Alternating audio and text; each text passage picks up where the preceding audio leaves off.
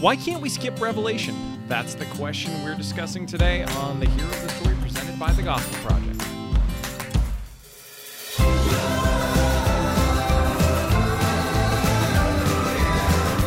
Thanks for joining us for today's episode of the Hero of the Story, a podcast to help you explore the big story and big truths of Scripture. I'm Aaron Armstrong, and with me is Josh Hayes. So, Josh, we are talking about one of the more intimidating books of the Bible. Yes. One of the more incorrectly referenced books of the Bible. That's true, sadly, as well, yes. We, are talking about Revelation. And that is important to note that there's no S on the end. It is not Revelations, people. It is Revelation. Yeah, I know that all of us Bible nerds do judge you under our breath as when we hear anyone say Revelation. So don't. Oh, it's not under our breath. It's openly. Please don't say that.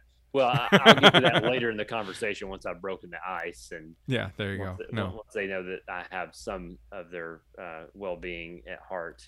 But yeah, it's something that immediately puts me off and makes me not look forward to discussing apocalyptic literature with this person. But I do look forward to discussing apocalyptic literature with you and our listeners, though, Aaron. Likewise.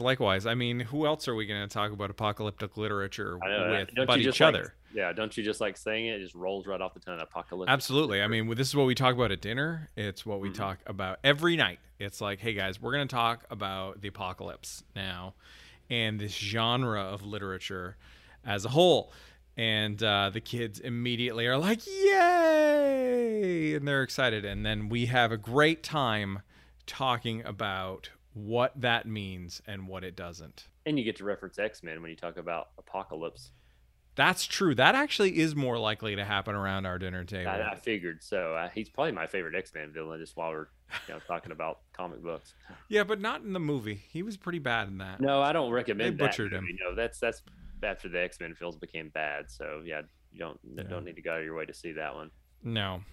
All right, so we're going to talk about Revelation today. We are really only going to just scratch the surface because we're talking about chapter 1 today, but for the next few weeks, this is where we're going to be. And so I'm excited about that because this is a fantastic book. It is a really important book of the Bible, and not just because it's the last book in the New Testament. However, that does obviously play a role in why it matters to us. So, Josh, how about you give us some quick background on Revelation, and then we'll read the passage. We'll talk a little bit more about the book and what we need to know there. Right. Well, nothing's ever quick with Revelation, and then few times can I be quick. But I'll do my best here to be succinct with adding some background to our discussion. Well, as most of our listeners probably know, Revelation finds itself at the end of the New Testament canon. It's one of the later books written, composed. I mean, there's some debate about that, but largely people accepted it was the latest book written. A lot of John's writings coming late in the first century, so around AD 95, 96 is date scholars often ascribe to it. But there are some cases with some plausibility for a pre-70 AD 70 being a important date because that's the destruction of Jerusalem and the temple. So that had great ramifications for the history of the Jewish people and their religious life, since it's centered around the temple, and things were never really the same for Jews or Judaism since that event. So how does that relate to Revelation? That's a pressing question. And why, and if it was written after AD 70, then why is it not referenced explicitly? So could it be foretelling? So that's some of the arguments for a pre-AD 70, but it also could be that the author is drawing on things in light of this event, that because this judgment has already come, and in the wake of this judgment, we look forward to further judgment. So that could be something that's informing the writer of Revelation, which many believe to be John the Apostle, but that could be in the background, that could be in his forethought, in terms of how he's interpreting the events that are to come during this age of history. Now that Jesus has risen and ascended, is at the right hand of the Father. So we're at a climax point in history, Mm-hmm. with the apostles going out, planting the church, passing the gospel out to the next generation, and as we see in Acts that we've looked at in previous episodes recently, we see the gospel going forth to all nations. That's a highly significant event, that God's words going out to the Gentiles, to the nations. And so that was all in the air that the church was breathing as Revelations being written. As far as I mentioned briefly a second ago with authorship, most church fathers saw this as John, the son of Zebedee, the Apostle John, being one and the same. Um, the the uh, the the same John, that wrote the Gospel of John, and the letters of First John, Second John, Third John. Sometimes you'll see John the Elder posed as a possible author, but it could just be that that's the same guy, just known as John the Elder because he's older. So Yeah. those things are factors to consider, but thematically, you do have a lot of continuity between John's gospel, his letters, his epistles, and Revelation. Particularly, the image of Jesus as the Lamb of God and as the one who's identified as the Word of God. So this continuity seems to suggest that this is the same author or somebody connected to this same figure. But the tradition has been pretty much universal that this is John the Apostle, from the first century. And one thing we want to take into consideration, and this is why Revelation seems like such a strange book to us, but it wouldn't have been so strange to people in the ancient world and around the time of the first century during which it was written. There is a genre of literature known as apocalyptic, and so that's we've already joked about it a few times, but apocalyptic literature is what gives this book its unique characteristics, its unique quality among the canon of Scripture. Now, when we hear apocalypse, we think of these dry. They're always dusty and like deserts in the movies and shows for some reason, but Yeah. these arid apocalyptic worlds where some cataclysmic event has happened that's changed human history and human society. Mm-hmm. Society is usually broken down at that point. You think it shows like The Walking Dead, Mad Max, Fury Road. That's a movie that takes place in what's Windsor, called Ontario. Windsor, Ontario. Yeah, Yeah, yeah, yeah. yeah, I got you. Yeah, yeah. Aaron has a connection to Ontario. That's why that probably came to mind. That's right. Uh, That's right. but yeah. So we don't need to think of those sort of settings. That's kind of the way the term apocalypse is taking on a new meaning in modern Western culture. So Aaron has referenced Thanos making the snap in the Avengers Infinity War movie. That's a post-apocalyptic sort of situation. Where there is similarity though is that some kind of cataclysmic event has taken place. And for the New Testament authors, that have been Jesus' death, burial, and resurrection, and God's word going forward into the nations and advancing his plan at this climactic stage of history. That's where the apocalyptic comes in. Apocalyptic in this historical sense from the ancient world refers to when things change. It's a way of talking about the present visible world in light of heavenly invisible reality. So that's why there's so much talk of and description of spiritual warfare and heavenly realities throughout the book. So it's a form that prophecy was written in to talk about kind of the heavenly purpose, the behind the scenes that's going on in the spiritual realm that affects the here and now that goes on in the visible earth. But most importantly, for our sake and for the original readers, because we got to remember this meant something to whom it was originally written.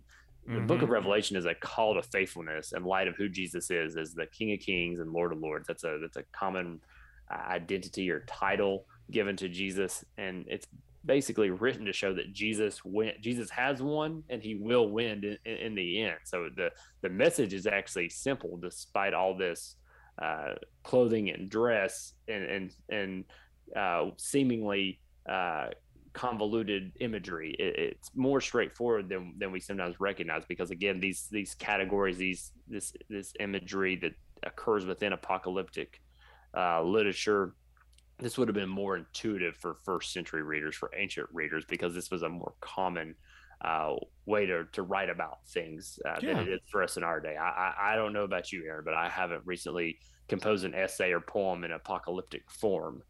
That's not a normal habit or practice of mine, though it might be an interesting pursuit if I wanted to write lyrics for a death metal band. That might be where it would come in handy. But I mean, it might come in handy with my next book, so it's fine. yeah. So yeah, go for it. And see, now you've intrigued the listeners to what you're working on.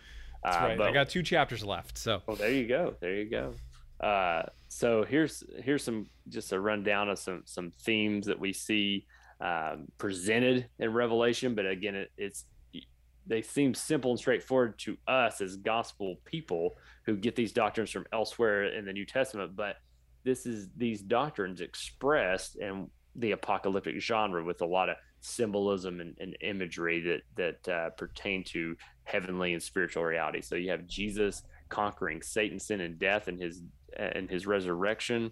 He's ransomed through his atoning death a people from every nation for his own sake and for theirs, to make them a kingdom of priests. He's present with his church right now, ruling and reigning for their good and for their behalf, despite the persecution, suffering, and martyrdom they experience. That's a common theme.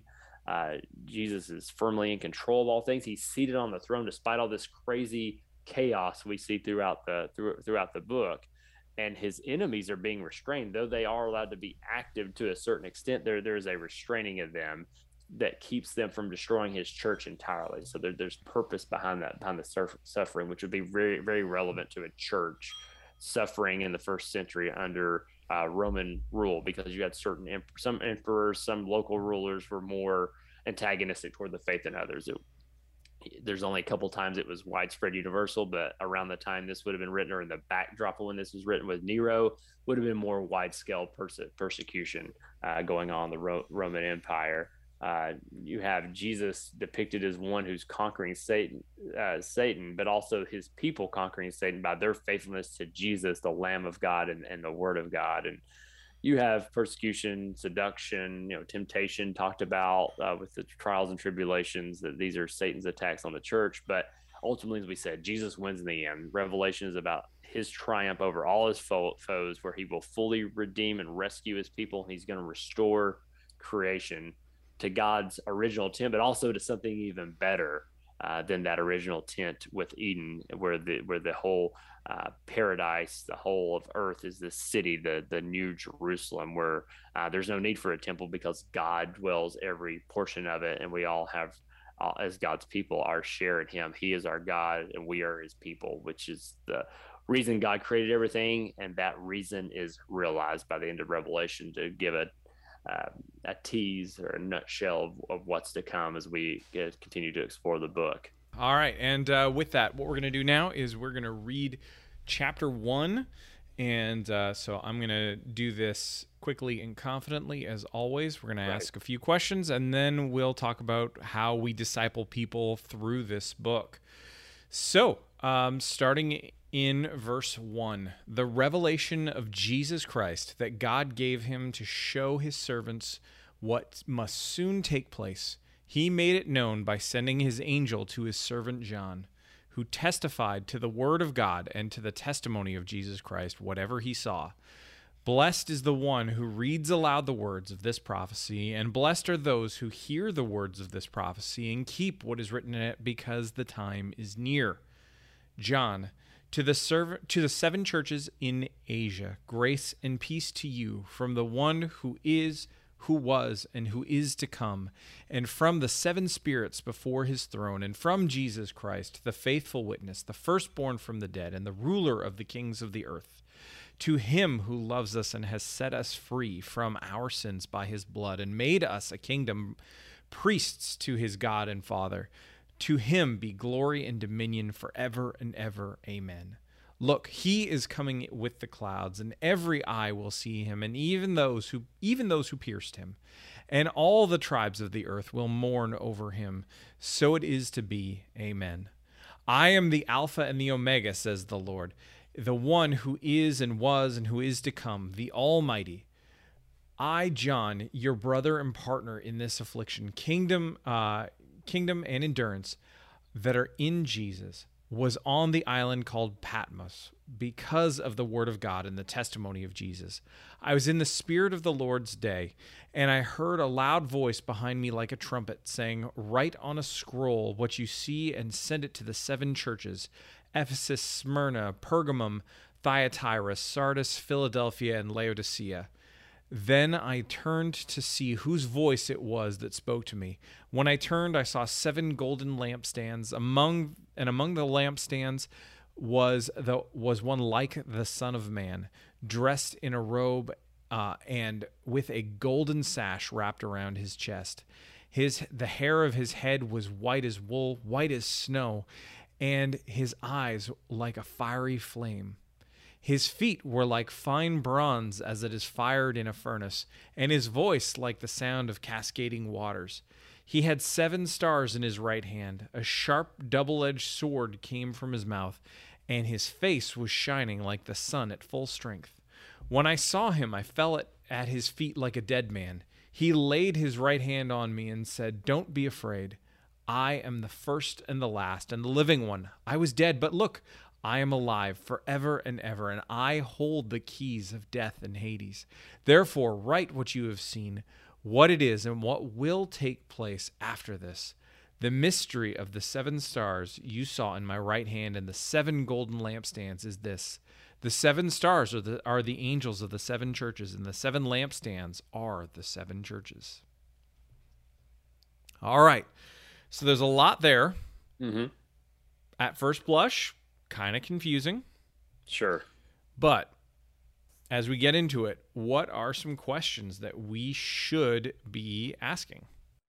Well, first, a lot of people might just think, can we skip this book? This is just not my cup of tea. And the answer is no, we can't. Just like when your kids ask if we can skip dinner for dessert. No, you can't do that. That would be unwise, because you need your meats and your vegetables before you get to the sweets. And kind of what we have at the end of Revelation is the sweets. So to get to that, we got to get through the meat that is apocalyptic literature that Yes. that the Holy Spirit saw fit to inspire John to write in. And so we need to take into consideration that it's not by accident this genre occurs in the Bible, occurs in other parts of the prophets, specifically the book of Daniel has some apocalyptic in it. So this is something that's also in other parts of Scripture, and God used this form, this convention of human literature in order to reveal who he is, what he's like, and what his purposes are. So we should take that seriously and receive it as a gift. Even if it is a gift we have to work a little harder at because of where we stand historically in relation to this genre. So we'll miss out on all the good news in it if we skip this book. Yeah. This book is about what the rest of the New Testament is about, which is Jesus saying Jesus is Lord, that he's the King of Kings and the Lord of Lords, and he's ruling and reigning from God's right hand in the here and now, even when things seem crazy and chaotic. He has purpose in it, and then we're going to see his reign become public and visible in the end with the new heavens, new earth, after he returns to dispose of all his enemies and all the evil and sad stuff that still plagues us presently. Yeah. So in short, no, we can't skip this book. Awesome. Thank you. That is helpful. So yes, let's not skip this book. Instead, what we should do is we should ask what we should make of all the confusing language in it. And so particularly as we read through verses 9 through 16, that's where things start to get a little more challenging right from the get-go. Again, like we've said already, apocalyptic literature is filled with imagery that isn't always clear to us as 21st century Western readers. It was clearer to people in a late first century context, early Christians, with some familiarity with the Old Testament and with the Apocrypha and the Pseudepigrapha. So, and this book really is a reminder for why we need a deeper understanding of the Old Testament, because it actually helps us to grasp the meaning of this book, because it actually has more references to the Old Testament. Just in Revelation, there are more references to the Old Testament than in any other book of the Bible. So just here's just a sampling of this. We have 34 direct references to the book of Daniel in Revelation. We have 49 direct references to Isaiah. We have 31 to Ezekiel. We have 21 to Exodus. We have 23 to the Psalms. We have 16 to Jeremiah. We have 10 to Zechariah. For those who are keeping count, that's 184 direct references, direct quotations of the Old Testament. And then there's all of the allusions that are in there as well. So in that, you'll find references and allusions to Genesis, Leviticus, Numbers, Deuteronomy, both Kings, Proverbs, Hosea, Joel, Malachi, Amos, Job, and Micah on top of that. And if that weren't enough, there are also several quotes from Maccabees, which is part of the Apocrypha. And so we talked about that last week, and that intertestamental period writing when we talked about Jude a little bit. But it's coming back in here in our conversation too. So it's all of this literature that existed informed what John was writing and how he was interpreting this vision that he saw, so that his readers, his audience, could understand it. And this is important. And like, here's just a quick example of this that we see actually in verses 9 through 16. We see this description of one who's like a son of man. And that's language that's drawing directly from Daniel 7, 9 through 10, which says this: "As I kept watching, thrones were set in place, and the Ancient of Days took his seat. His clothing was white like snow, and the hair of his head like whitest wool. His throne was flaming fire, and its wheels were blazing fire. A river of fire was flowing, coming out of his presence. Thousands upon thousands served him. 10,000 times 10,000 stood before him. The court was convened, and the books were opened." When we see that immediately, it reminds us that, or what it's telling us is that John here is saying the Jesus that he has seen is the Ancient of Days that right. Daniel saw. Mm-hmm. And so to get the most out of Revelation, we would do really well to make it our aim to be as well versed in the Old Testament as possible. That doesn't mean that we have to be experts, but we need to at least have some familiarity with it, to spend our time reading it, to invest in it, to have a deep and profound affection for it. I mean, it's 2/3 of our Bible, so we should care about it quite a bit. Yeah, that's exactly right. And building off how John uses this imagery from Daniel 7 to describe Jesus, this Ancient of Days imagery, and even Son of Man imagery, because if you go to Daniel 7, look at the context, the Son of Man is approached by the Ancient of Days, and it's the Ancient of Days who confers on him the authority to rule and to reign. So you have both Jesus' divinity and his humanity confirmed here with this imagery, because he's the Ancient of Days. He's the divine presence as it's described in Daniel 7, but he's also this Son of Man who was being given this authority, this everlasting dominion over all of creation. So he's this Messiah figure as well. So you have this divine human ruler occupying or taking up both identities, according to the Apostle John, as he uses this imagery from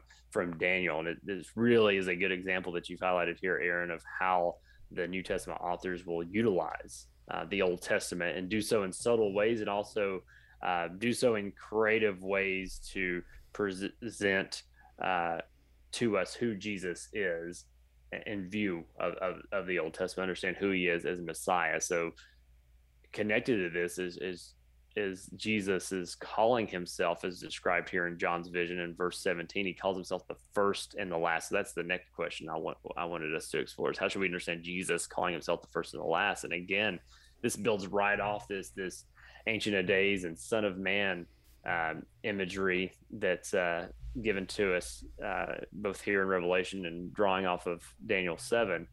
Jesus is calling himself God. He's identifying himself as God's equal, and nothing is equal to God but God himself. These images, these visions aren't getting into the specifics of personal distinctions within the Trinity. So, like as I said, with the divine presence just kind of broadly considered as the Ancient of Days, and then the Son of Man, of course, being identified as Jesus alone, because he was an actual human as well. But this vision, nonetheless, that John is experiencing is identifying Jesus with nothing less than the God of the universe, the God of Israel, the God of Scripture. If you look at verse 8, John wants his readers to know that Jesus is the Lord God, and that's the entire point of the first chapter. This gives Revelation its weightiness and its authority, that it's from it's the revelation. If you recall the language at the very beginning of the book, from the first verse, it's the revelation of Jesus Christ. So there's authority that it's from Jesus, that God gave him to show his servants what must soon take place, and then he made it known to him by sending his angel to his servant John. So you have Jesus, who is from God and who is also identified as God, sending this message to John for him to experience in the form of this one vision, with this one revelation, with many different visions that overlap and complement one another. But yeah. I think that's an important point to pick up on, is how highly this first chapter of Revelation, that we can sometimes skip over to get into the middle portions of the book, how highly it regards Jesus and equating him with God himself. Yeah. And that, again, that's important, because it's the right way to come to the Bible, is right, to equate Jesus with God, because he is God. Mm-hmm. And see how the Bible does that. Yeah. Presents him as such on his own terms, just as John's doing that with these terms that he's using, unpacking from the book of Daniel. Yeah, exactly. Now, there's one last thing in the passage that we looked at today that is, it's a very quick thing. It's something that's easy to gloss over that we should take a peek at, which is in verse 20 of this chapter. He talks about, in the vision, we get this description of these seven stars that are the angels of the seven churches, and the seven lampstands that are the seven churches themselves. So we're getting an interpretation of a symbol right there with itself, which is a good thing. But there's still a question that has to be asked, which is who were these seven angels? And so there's a couple of options that are there to us, and they could be, and it could go any number of ways. I mean, one of these things is that because the word angel meant messenger, and so it could have referred to human messengers or human pastors. It could also be referring to literal angels who are sent as messengers. What's also likely is that because there is a pattern in Jewish thinking and in Jewish writing of basically making parallels and saying, for emphasis, the same thing twice.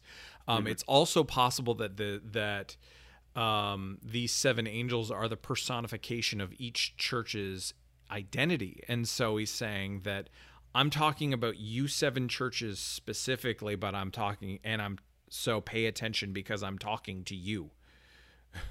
And then we get to apply from there. That seems to be the thing that makes the most sense. But I mean, regardless, what we know for certain is that no matter what, there's a message to 7 specific churches in this, and those messages have broader implications to all of us as well that we can learn from.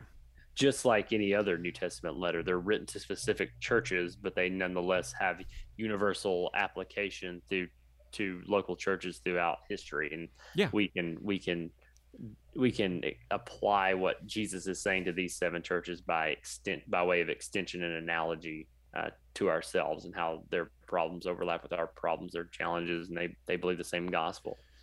Yeah. All right. So as we come to the end of our discussion of chapter 1 of Revelation, and buckle up, everybody. We're talking about this book for the next few weeks. It's gonna be fun. And I'm being completely serious here, because Revelation is a really fun book to talk about. Yeah. We're going to make Revelation great again, people. So on that note, what kind of guidance can we offer our listeners who are discipling others through a study of Revelation? So whether that's in a one-on-one context, whether that's kids, whether that's students or adults. Yeah, well, one thing we can definitely follow John the Apostle's lead on as he writes of his vision is his worshipful posture toward Jesus, with this imagery of him that he's using to depict who Jesus is. So we need to keep this imagery that he's using of the glorified Jesus in our hearts and minds. Jesus is exalted. He's reigning. He's no longer in humble servant form anymore. That was before his crucifixion, but then after his resurrection, he is glorified, and he's in the presence of the right hand of God. He's in his heavenly state, so to speak. And he's not simply a good teacher. He's not just the average looking carpenter anymore. He is existing in a fully glorified state, even in his human nature, as it's exalted, as it's been placed into its transformed resurrection condition that we'll all experience with him, though we won't be exalted to the same exact status. Obviously, Jesus is our Messiah King, but nonetheless, he is the exalted ruler of the universe as Messiah. He's nonetheless human, but he's also God. He's the Lord God, the God of gods, the Alpha and Omega, the first and the last. This language we looked at already that John wrote about. So we need to think, when we think about Jesus and where he is right now, he's sitting, reigning at the right hand of God the Father, and he's coming to judge the living and the dead, as the Apostles' Creed says. And this is the vision we need to think when we think of Jesus in the here and now. Well, he's at the Father's right hand, and he's exalted and mighty. He's no longer in the humble state. So now as we can perpetuate this idea of Jesus as humble servant, we need to keep that in our mind about what he did, but that was only for a stage. Now we're talking about the permanent phase of his ministry as the exalted king and the priest who intercedes for us. Along with this, we also should use this as an opportunity to challenge one another to, like we said earlier, just to invest in the Old Testament. Don't neglect it, but do all we can to gain a solid grasp of it. Because when we have a good grasp of the Old Testament, we understand the New to a greater degree. And that understanding comes from those books that often we get bogged down in during our annual reading plans, like Leviticus, like Ezekiel, like the back half of Daniel. Like a lot of, like, basically the whole prophetic writings section in general, really, if we're being honest. But encourage one another, challenge one another to read those, to study them, to enjoy them, and then go back to Revelation and see how much more you can gain from it.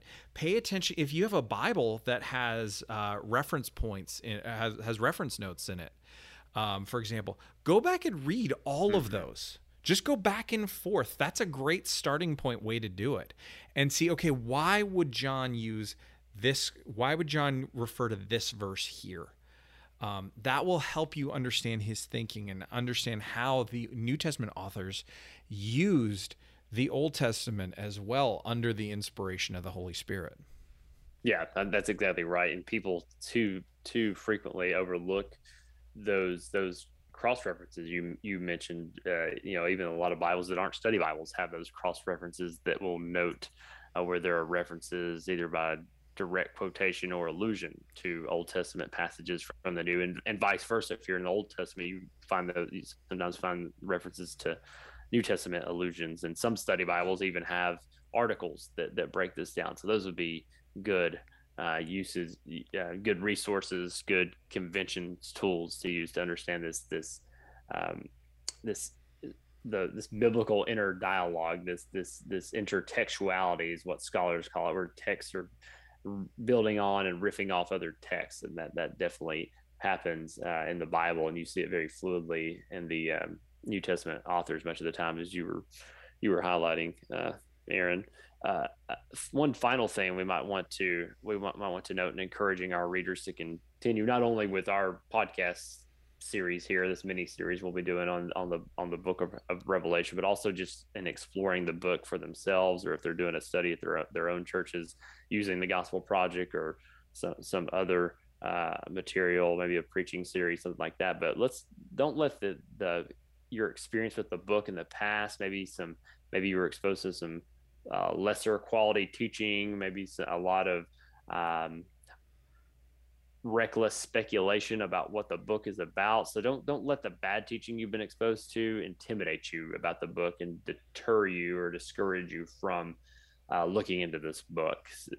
Cherish it for part of the canon that God gave to us that it is, and that it communicates about who he is, what he's like, who Jesus is, and what he's like, what he's done for us, and what he continues to do for his church, and what he will do for his church.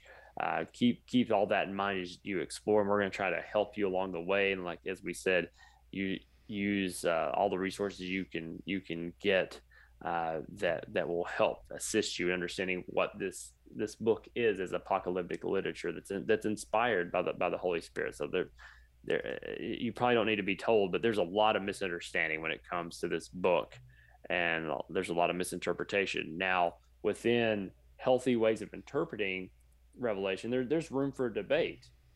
There is some ambiguity as it comes to a lot of parts of the Bible, specifically prophecy, and then this particular genre of apocalyptic. But the main points can be grasped for the most part just by trying to play by the book's own rules, the own rules of the genre. So just know that going forward as we look at this book and as you interact with the book of Revelation, it's not a code book. It's not something that you're supposed to decipher in terms of figuring out exactly what figures and these vivid images in terms of trying to correlate them with contemporary happenings in the news. That's not what this book is meant to do. It meant something to the people who lived in the first century, who were receiving this book as the original audience. So you have to understand it within that context. Yes, it has relevance and application for all generations of Christians, and it does speak to things that are going to happen at the very end of history as we know it. But it does speak to the people at the time during which it was written. So that's something you always want to keep in mind when you're reading any literature, that it made sense to the people to whom it was written. We don't want to practice a sort of chronological snobbery, as C.S. Lewis like to refer to at times, where we assume, well, our time's the most important time, so therefore this book of the Bible is about our time because this is the climax of history. No, this is about the entire period of the age associated with the church in history, because it's the most important time, because this is the time following Jesus' resurrection and ascension, and where the gospel gets known throughout the world before he comes back to consummate all God's purposes at his return. So that's what we need to keep in view as the larger context and framework for approaching this book. Yeah. Man, that's a great note for us to end on. So, Josh, thanks for talking about this today, and thank you all for listening to today's episode of the podcast. If you enjoyed it, please do leave a sincere 5-star rating and review on Apple Podcasts or whatever platform you use to listen to the show. And for more resources to help you focus your ministry on the gospel, please visit gospelproject.com.